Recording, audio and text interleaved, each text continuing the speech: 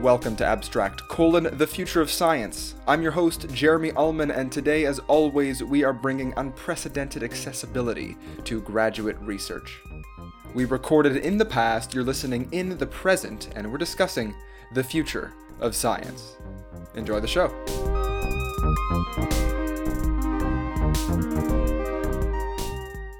Welcome back to Abstract. Our guest today has published papers on quantum information, quantum computation, particle physics, quantum machine learning, artificial intelligence, quantum algorithms, high-dimensional entanglement, and a ton with titles so esoteric it's not even worth confusing you. But have no fear, Alba Cervera Lierta is here, and she's done the work. She spent almost a decade studying the quantum world, and she's here to share her knowledge with us right now. So let's get going. Alba, I'm thrilled to finally have a quantum scientist on the show. It's been about 15 months in the making. Welcome aboard. How's it going? Hello, Jeremy. Thanks for inviting me to the show, and I'm happy to be here. And yeah, I'm good. So far, so good. Excellent. So before we move forward, please tell me and the listeners a little bit about who you are, why you're here, and how you got here. I'm from Barcelona, from Spain, and I study physics there, as well as my master in particle physics and astrophysics. But then I started my PhD, and I started in particle physics, but then I changed my field to things related with what is called quantum information science.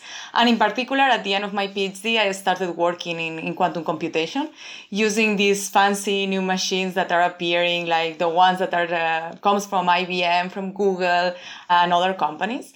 And now recently I moved to Toronto 2 years ago to continue with my studies in this field as a postdoctoral researcher in the University of Toronto. And where are you right now? Now I'm in Spain, but just because COVID situation, but I'm working for Toronto, so remotely. Fair enough. Okay, so you got that Canadian in you. I hope to come back soon, yes. Yeah, well, hopefully we'll welcome you back with open arms. I'd love to know why you study quantum computation. Like, what drives you? What do you get out of it? At the beginning, I was interested with many fields in physics, not only quantum. Mm-hmm. But then during my degree, I did one of the subjects, which was quantum information science. And I really enjoyed it because I thought it was something completely different than what I was used to working. And when I started my PhD, I found a supervisor that just merged the two fields, particle physics and quantum information. So it was perfect for me. And then when I discovered all this world of quantum computation with new machines that are coming, a new computational paradigm that really attracts my attention. And it's an amazing field because many things are happening. I'm always interested in talking to physicists because I know that they're interested in understanding how the world works at a very particular level. But one of the things that always troubled me when I was studying physics is I always felt like if I focused on one thing, I'd be missing everything else. Do you ever experience that? I know at the PhD and the postdoc level, your research is very, very focused in a particular domain. When you go to work or you're doing research, do you ever think about all the things that are out there that you're not focusing on? Yeah, of course. I mean, this always happens with all fields in physics and also in any other science because you don't have time for everything. And that's sometimes it's frustrating. But at the same time, I'm really happy that the field that I'm working on, quantum computing, merges different fields. So in the end, you have the opportunity to work on different stuff, not only quantum computing like theory and that's it. In the end, you have a quantum computer and you want to explore different physics with that. So you have the opportunity to work with different people from different backgrounds in this physics and yeah, so it's quite of interdisciplinary. So it compensates that a little. Sure. So I'm definitely curious to hear a bit about how your research fits into other fields. But before we do, let's actually get a quick definition, at least in your words, of what quantum information or the study of quantum information is and quantum computation. How do you define that for yourself? So this field, quantum information, it's a mix between quantum mechanics and classical information theory. So quantum mechanics was a theory that was developed at the beginning of the 20th century, and it was developed to understand what's going on at the microscopic level. So there were a lot of physical phenomena that was completely unclear why it worked, and you couldn't explain with the rules of classical physics. And this where Max Planck and other physicists give a quite esoteric explanation of some of these phenomena. And this was how quantum mechanics emerged. So after that, there were a lot of applications. For instance, nuclear physics was understood thanks to quantum mechanics, and also things like photodetectors that build solar panels or lasers, etc. So this is the first quantum revolution, the first applications of quantum mechanics. But then some people started to realize that we can use these strange properties, these esoteric properties of microscopic systems to define a new way of computing. And not only computing, but managing the information that is carried by this system. So instead of coding the information into bits, we can encode information in quantum bits, also called qubits. And this information is carried in a completely different way as we are used to with classical computation. So this was the beginning of this field, quantum mechanics with classical information theory, that emerged this quantum technology superfield, which has different branches. And what are those branches? One is communication, which also includes cryptography. So how can we use these qubits to communicate, to define protocols that are more secure than the classical ones, etc. Then we also have sensing or metrology. So how can we build sensors that are extremely precise because they use these quantum mechanical effects? And then we have quantum simulation and quantum computation. So how can we use these qubits, these quantum bits, to perform computations and simulations of not only of quantum systems, but also from any kind of system that we find. So in the end, defining a new computational paradigm that depends on different rules. And these are basically the three big branches of quantum technologies that are based on this quantum mechanics plus classical information theory. Okay, thank you very much for that very nice overview. So for some reason, the first time I heard about quantum computation or like the idea of a qubit, I pictured in my mind like a quantum abacus with little beads that you could slide around and manipulate physically. Is that at all like what we're doing with qubits? Are these like physical objects that we can actually manipulate and see? Or is there this other level of abstraction where like we're dealing with just like waveforms? I know things can be very, very complicated and wishy-washy in the quantum world. Well, the short answer is yes, we can see the qubits in some cases. It depends on the technology because there are different ways of building these qubits. So for instance, if you use one of the main technologies, it's called superconducting circuits. And these circuits, in the end, they are chips. And you can really see the circuitry that defines the qubit. So it's kind of, you can see them, or you can see the system that generates them, but you cannot access the state of them. So that's the first point in quantum mechanics that is extremely weird, I know that, which is that quantum mechanics, these qubits are in superposition. So they are not a 0, they are not a 1. They can be a mixture of a 0 and a 1. And this mixture, we cannot observe that. It's something that it's going on, but we cannot access that information. What we can access is at the end of the computation, we ask the qubit, are you a 0 or are you a 1? And with that, we construct a string of bits and we can process this data. And this data is classical. So the point is quantum computation works in the following way. We have these qubits, we manipulate them using other quantum systems like lasers, pulses, etc. And we put all of them in this weird superposition that we cannot see. I mean, we only know that some set of rules that we can apply, and that's it. But at the end of the computation, we ask the qubits, okay, that's enough. Are you a 0 or are you a 1? And they will tell you one thing or the other with certain probabilities. Maybe 50% of the time I'm 0, 50% I'm 1, etc. And with all this information is when we can reconstruct what was going on before. Okay. So the idea of quantum computing is the middle part is where the magic happens. And it deals with information in a completely different way, sometimes much more efficient than the classical one, but we have to pay a price that we cannot see what's going on during the process. Okay, so I've actually never thought about it this way. So when you're performing some kind of quantum computation, you actually end up using the result when you finally know what position or what kind of role these qubits are playing, a 1 or a 0. Once you find that out, you can actually kind of try and play the tapes backwards and figure out what happened before that. So like we're doing quantum computation to actually figure out what's happening in this in-between. Yes and no. It depends on the algorithm in the end. But the idea is you don't have to, because you design the algorithm in a way that it doesn't matter what happened in the middle. You just hope that, the system follows the rules that you know. And in the end, it gives you the solution of the problem somehow. So you don't really need to reconstruct what's going on in the middle, although you know the rules. So you know that if you apply this gate, this will happen. If you apply this other gate, this will happen. But if you really want to know exactly what's going on, then you have to simulate the system, and that's extremely inefficient to do. So the magic is in all these quantum phenomena that occurs in the middle that we control in the big picture, but we cannot really access what's going on in the middle, just trusting the device that it will carry the quantum computing task properly. So in a sense then, to really harness the power of quantum computation, we shouldn't be aiming to understand what's happening in this middle state. We should be aiming to develop algorithms that perform consistently and give us outputs that we want. Yes, I mean, in the end, you understand what's going on, you just don't see what's going on, you know? So you understand the physics behind it. Is that frustrating for you? Not really. I mean, that's part of the magic, let's say, of quantum mechanics. So you understand the physics because you can make, I mean, it's not only that you trust the machine, you can perform a series of tests that assure you that your theory is correct. And the most precise measurements have been done with quantum mechanical systems. So we know for sure that quantum mechanics work. The point is, during this process of computing, we cannot see what's going on. I mean, precisely, like this qubit is in superposition, it's not, it's that, it's what. We cannot see that.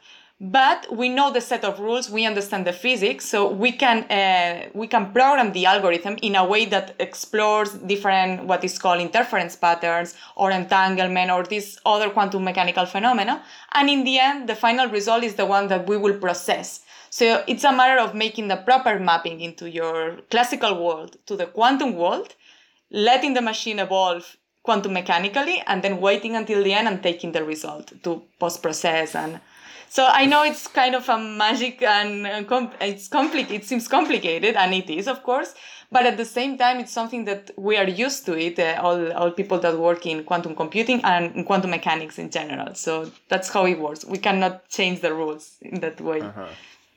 So maybe just to kind of ground this for myself in the way computers currently work, from what I understand, computers, they transmit information in ones and zeros, right? So like either there's current flowing through a circuit or there's not, right? There's a gate that's blocking current or it's not.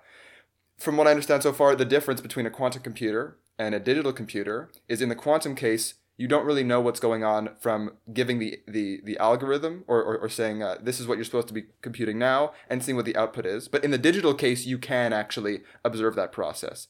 Are there other differences other than just the fact that we don't know what's happening in the middle? There must be, because you're spending your postdoc doing it. Yeah, right? This is basically the thing. So the point is, we don't know what's going on each time.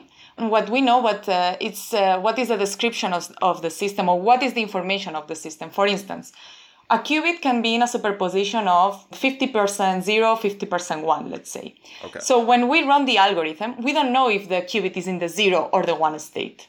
We have to wait until the end to ask the qubit, are you in the 0 and the 1? And then you repeat the process multiple times, accumulate the statistics, and you see, okay, it was in 50-50%.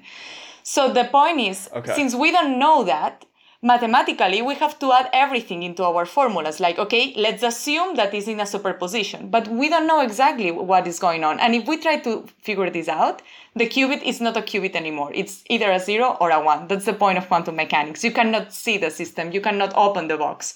But what we do is just accumulate the statistic, and then we reconstruct, okay, it was 50-50 or not, or whatever. So that's a simplification, because it could be more than positive. It can also have negative probabilities. I mean, it's a weird thing in the end. Yeah, because these are not only 50%. So we only observe the probability of 0 or 1.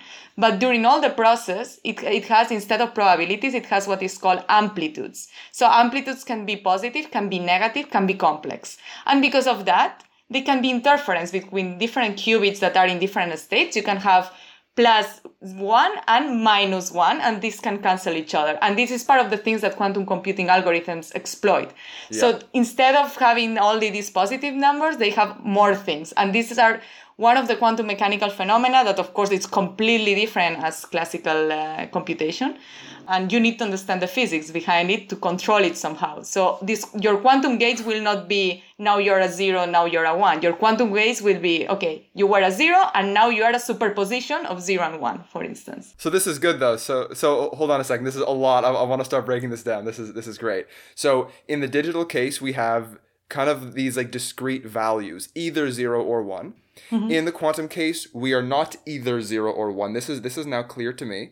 But also, we could be -1. So we have all of the values between 0 and 1 in the negative direction. And complex. So and also complex. So that, like, I guess when you say complex, you're talking about like the mathematical construct of like complex numbers, imaginary numbers mixed with real numbers. Yes. So if you're listening right now and you don't have the mathematical background to understand complex and reals, I barely do myself, so we're not going to go there. But all this to say that we're amplifying the possibilities infinitely almost. Yes. Because we're going from a discrete system to a continuous system where these qubits are anything that you want them to be, but also you can't control them. They're like bratty teens. You tell them to go to sleep, but they don't want to go to sleep. But you have to control it in a different way in the end. So the point is, it's continuous and discrete at the same time, because the qubit is either, it has two levels, 0 or 1, okay? But these levels are not well defined. It's not like always 0 or always 1. And then is where you have all the continuous of possibilities of having a little bit of 1, a little bit of 0, etc. Someone told me a very good analogy to understand that. So imagine that you have different tubes with different water and everything of two different colors. And you can open them and close them and let the water flow in one direction or in another direction. Okay. So if you have water of two colors, blue and red. So when they mix, you cannot really separate which molecule of water is red, which one is blue. It's really complicated to see that. But then you can just engineer a system of openings and closers, etc., in a way that at the end of the circuit, you obtain a water in a particular mixture of these two colors. So this is more or less what happens with quantum computing. So the water are the qubits. So you cannot really see what's going on in the middle, although you understand the physics, you understand many things, but you cannot really access that. But at the end, you can design all these systems of openings and barriers, etc. These are your quantum gates in a way that at the very end, whatever arrives there is the solution of your problem. So we can look at that purple water and we can figure out exactly how much red and blue is in it. Exactly. That's very cool. I actually really, really like that. We can put some filter. Imagine, I mean, this is, of course, an analogy. It has its limitations, but you can imagine that you can put a filter at the very end and you obtain, this part of red, this part of blue. But in the quantum computing case, instead of this filter consists of running it multiple times and accumulate the statistics. And sometimes it arrives red, sometimes it arrives blue. So you put all of this together. I love it. Oh, it's so much fun. So much fun. You mentioned something before, which is that you can build up quantum systems, quantum computers in different ways. You can create qubits in different ways. Can we almost imagine those different constructions as like different quantum operating systems? Not exactly, because the system is exactly the same. So the point is, how do you build the qubit? So it's like, which materials will you use to build the transistors in classical computation? So it doesn't matter really the material, the transistor will be the same. So it will have the same rules. So the idea with qubits is the same. It will have the same rules. The problem is, which material should we use to build it? And there are different technologies. We have, I mentioned before, superconducting circuits. We can use photons. We can use atoms. We can use ions. We can use many things. And in the end, these are quantum mechanical systems that obey a series of rules. It's this, in a similar way that we use one or another material to construct the electronics in the end. So we use this material because it's better, because these reasons. So what we are studying currently in quantum computing is which material, so which system is better for building these qubits. But how they work, it will be exactly the same. How the algorithm is exactly the same. It doesn't change. So it's not different operating systems. Interesting. So quantum computation is in a sense a well-defined process, in that no matter how you construct the qubit, the same thing's happening. Yeah. Of course, it will have its experimental limitations, like this qubit's quality will be better, would be worse, it will take more time. There are many things that could change from one system to the other, but the algorithm will be the same. So the idea behind it, how it works, the expected result, etc., this will be the same. This will not change. Okay, so now that we actually know a bit more about what's going on inside of a quantum computer, all of this time and energy and money going into developing these things is hopefully allowing us to compute some fun things. So what can we currently compute with quantum computers that we couldn't compute or could compute much more slowly with regular computers? And once we figure that out, I also want to know, what have we not yet been able to compute that you believe we can in the future with quantum computers? Let's take it one at a time. Okay. First of all, now current quantum computers are prototypes.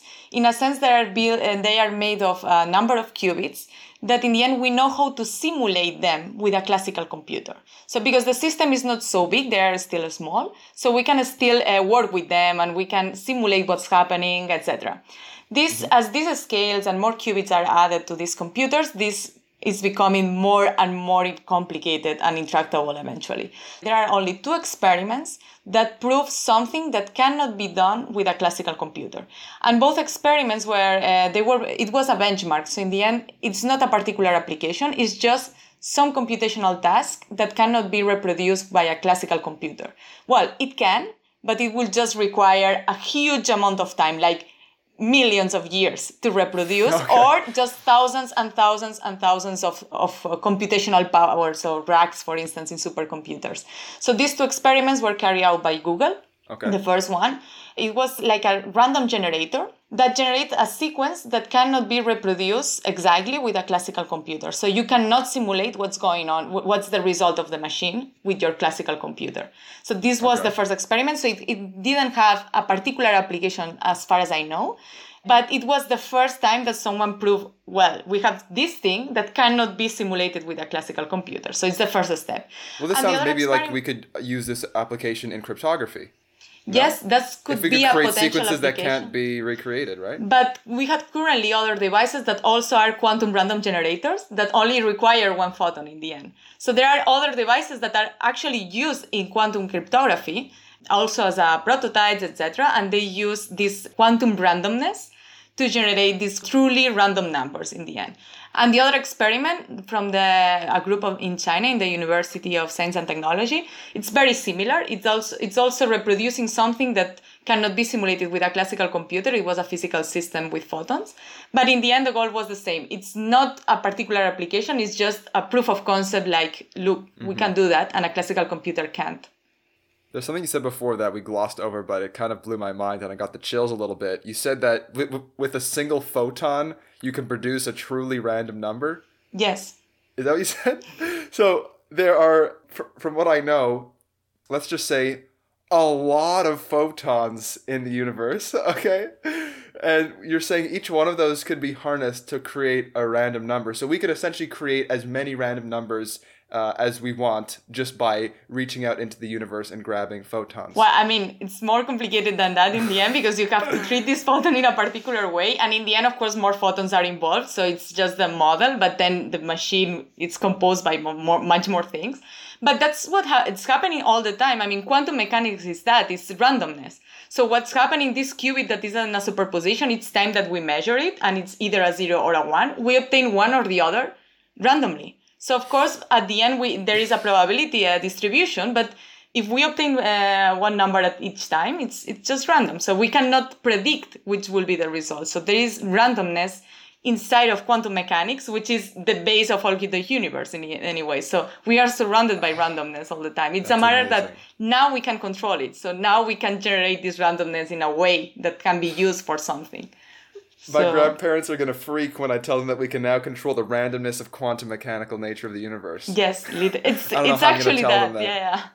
Oh my God, that's insane. And they are commercially available, by the way, these random generators. So it's nothing crazy. Yeah. There are many companies that build them. Of course, using them for communication, it's not so obvious because you need also to transmit the information, so you need to do other things. But the random generator is something that is state-of-the-art technology. So you can buy one if you wish.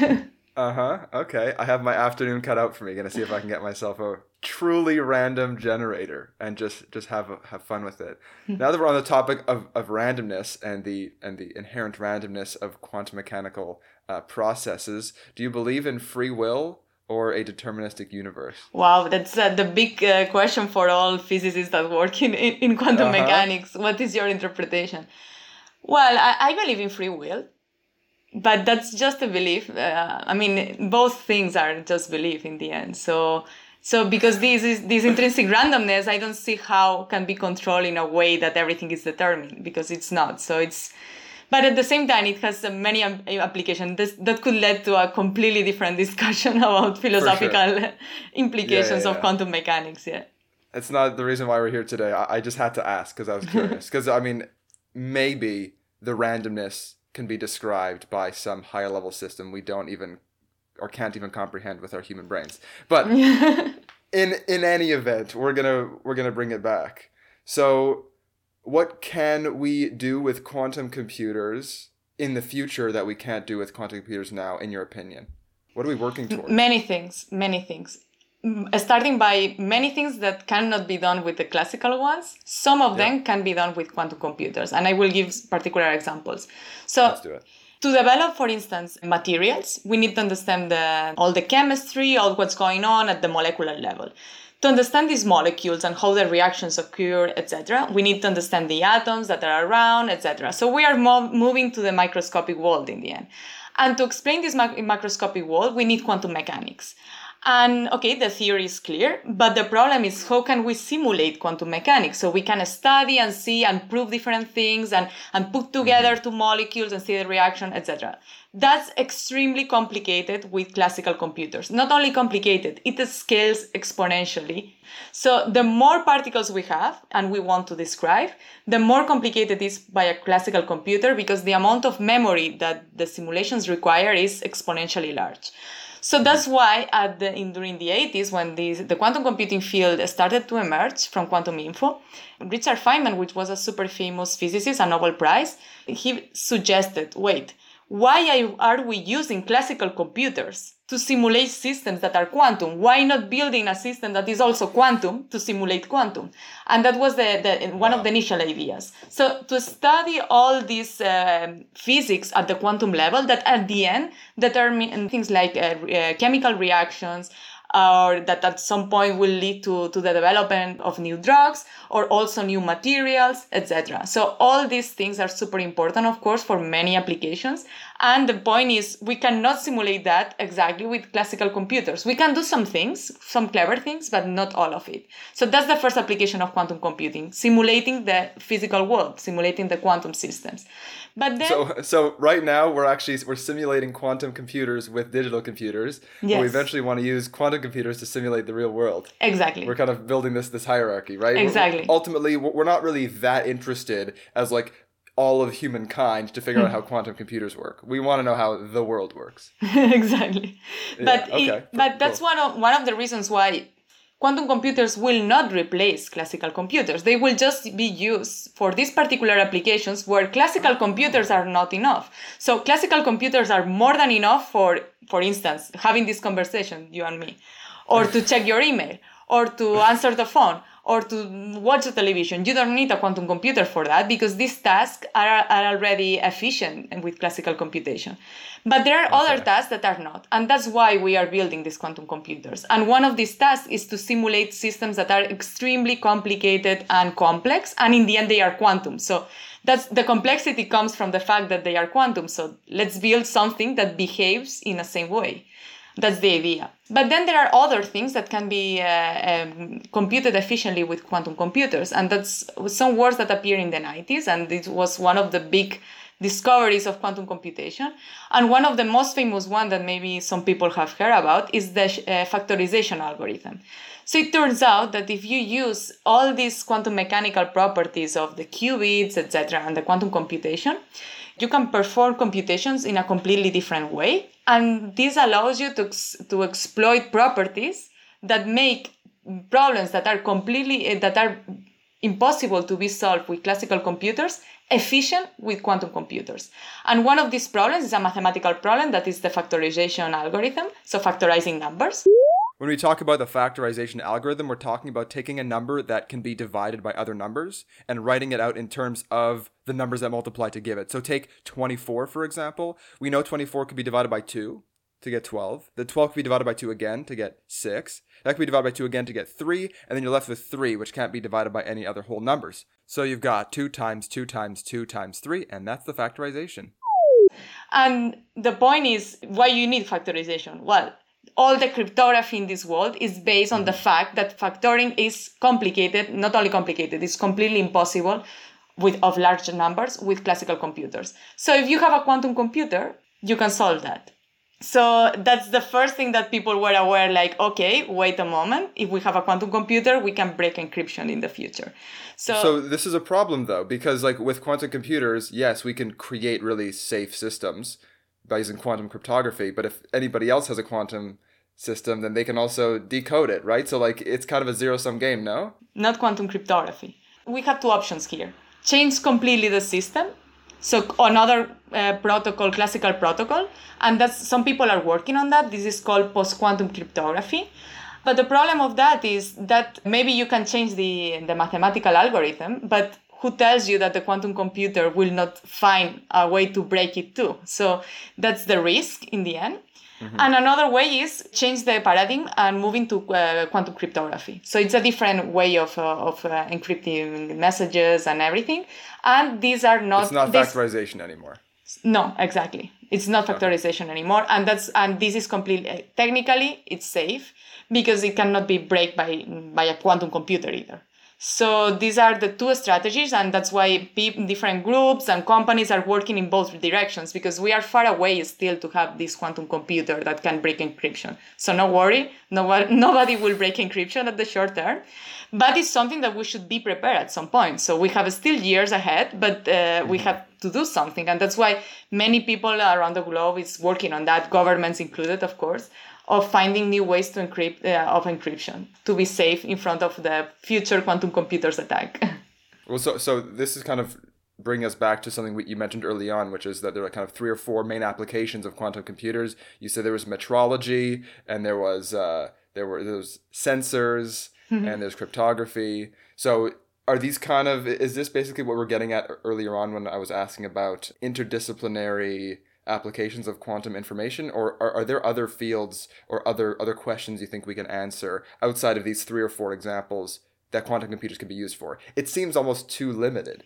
No, actually, everything. It could be useful for many things. It's the same question as, why is a computer useful? For what? I mean, you can say, of course, for computing, classical computing, but then you have different applications, because you can use your computer to simulate drugs, to simulate new materials, to use machine learning techniques, to use many things. So many people are also working, for instance, in quantum machine learning, so using this quantum computation for machine learning. So there are many people working on that too. And of course, the applications of quantum machine learning will be similar to the applications of machine learning that are a huge amount of applications, as you probably know. So the message is, it can be used for many, many things, actually almost as many as a classical computer, but not exactly the same things, because there are some things that a classical computer is not enough and a quantum computer will be. And then there are still problems that not even a quantum computer will solve, or not efficiently. But that's how it works. And it's okay, because in the end, you can just put together everything, quantum computing, classical computer, and try to solve these problems, even if that means that it takes a lot of computational time. So we will see.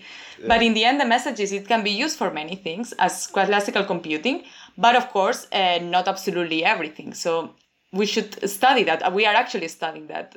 So if quantum computers aren't like the end all of computation, crazy idea. I know right now that in physics we're having a very tough time reconciling quantum mechanics with gravity, and we're creating a quantum gravity integrated theory is very difficult. Do you think we could have like gravity computation? Or is that just like completely... Wow, that's like my crazy idea, I would say. But what do you mean exactly by using gravity? I don't even know what I mean. It's like we can use like quantum physics to create computers.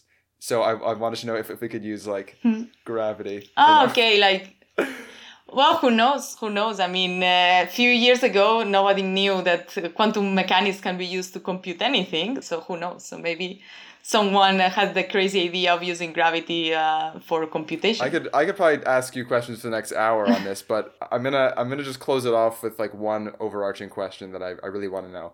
So, what do you think you were put on this earth to do? Like, what do you think your biggest contribution to the world could be on a big or a small scale?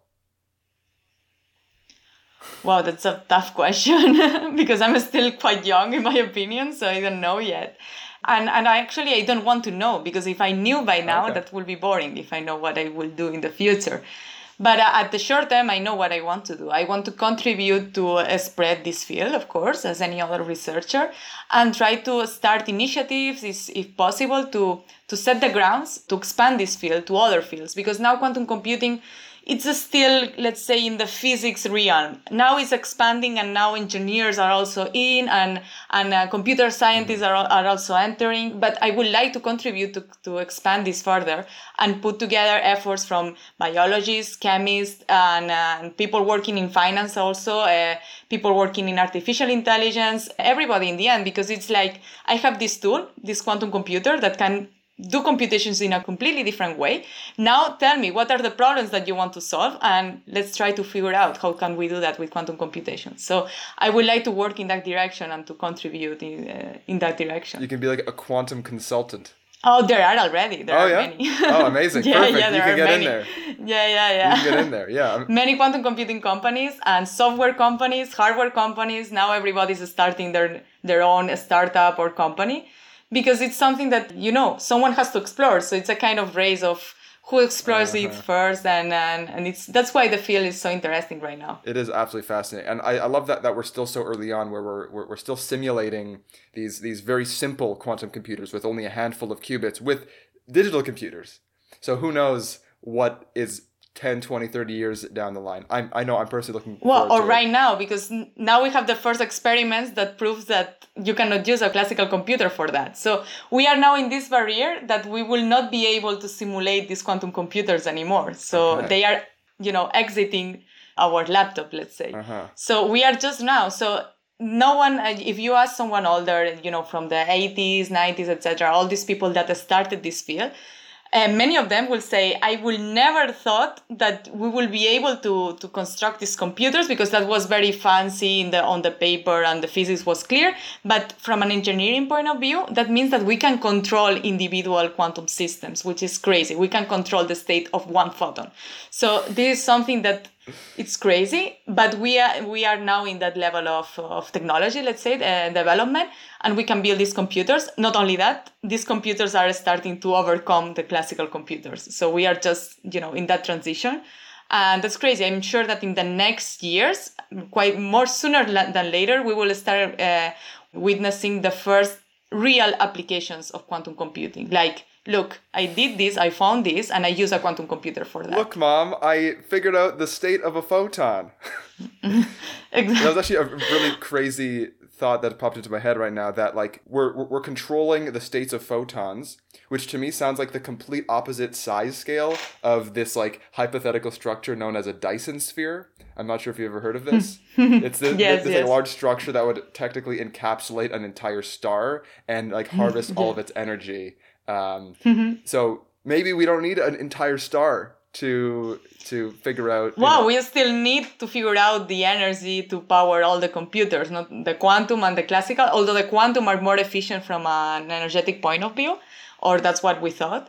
But we still need energy anyway to deal with classical computation. That would be crazy if we were using a Dyson sphere to collect the energy from the sun, which is emitting trillions of photons every second, to figure out how to run systems that run on figuring out what's happening with any individual photon. Oh, it's crazy stuff. Crazy. It's that.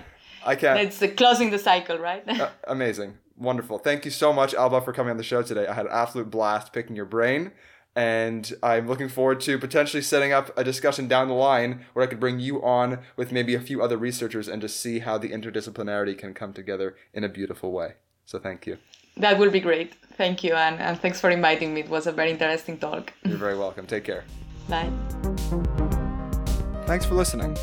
If you liked what you heard, you can check us out at AbstractCast on Instagram. If you have any feedback, please feel free to leave a comment on the post for the current or any previous episode that you might have listened to. Or if you're a graduate student and you would like to be on the podcast yourself, you can drop us a line at abstractcast@gmail.com. This podcast will be released weekly on Sundays and is also available on Spotify, Apple Podcasts, and pretty much everywhere else you're going to find podcasts. So feel free to check us out around the internet. Until then, take it easy.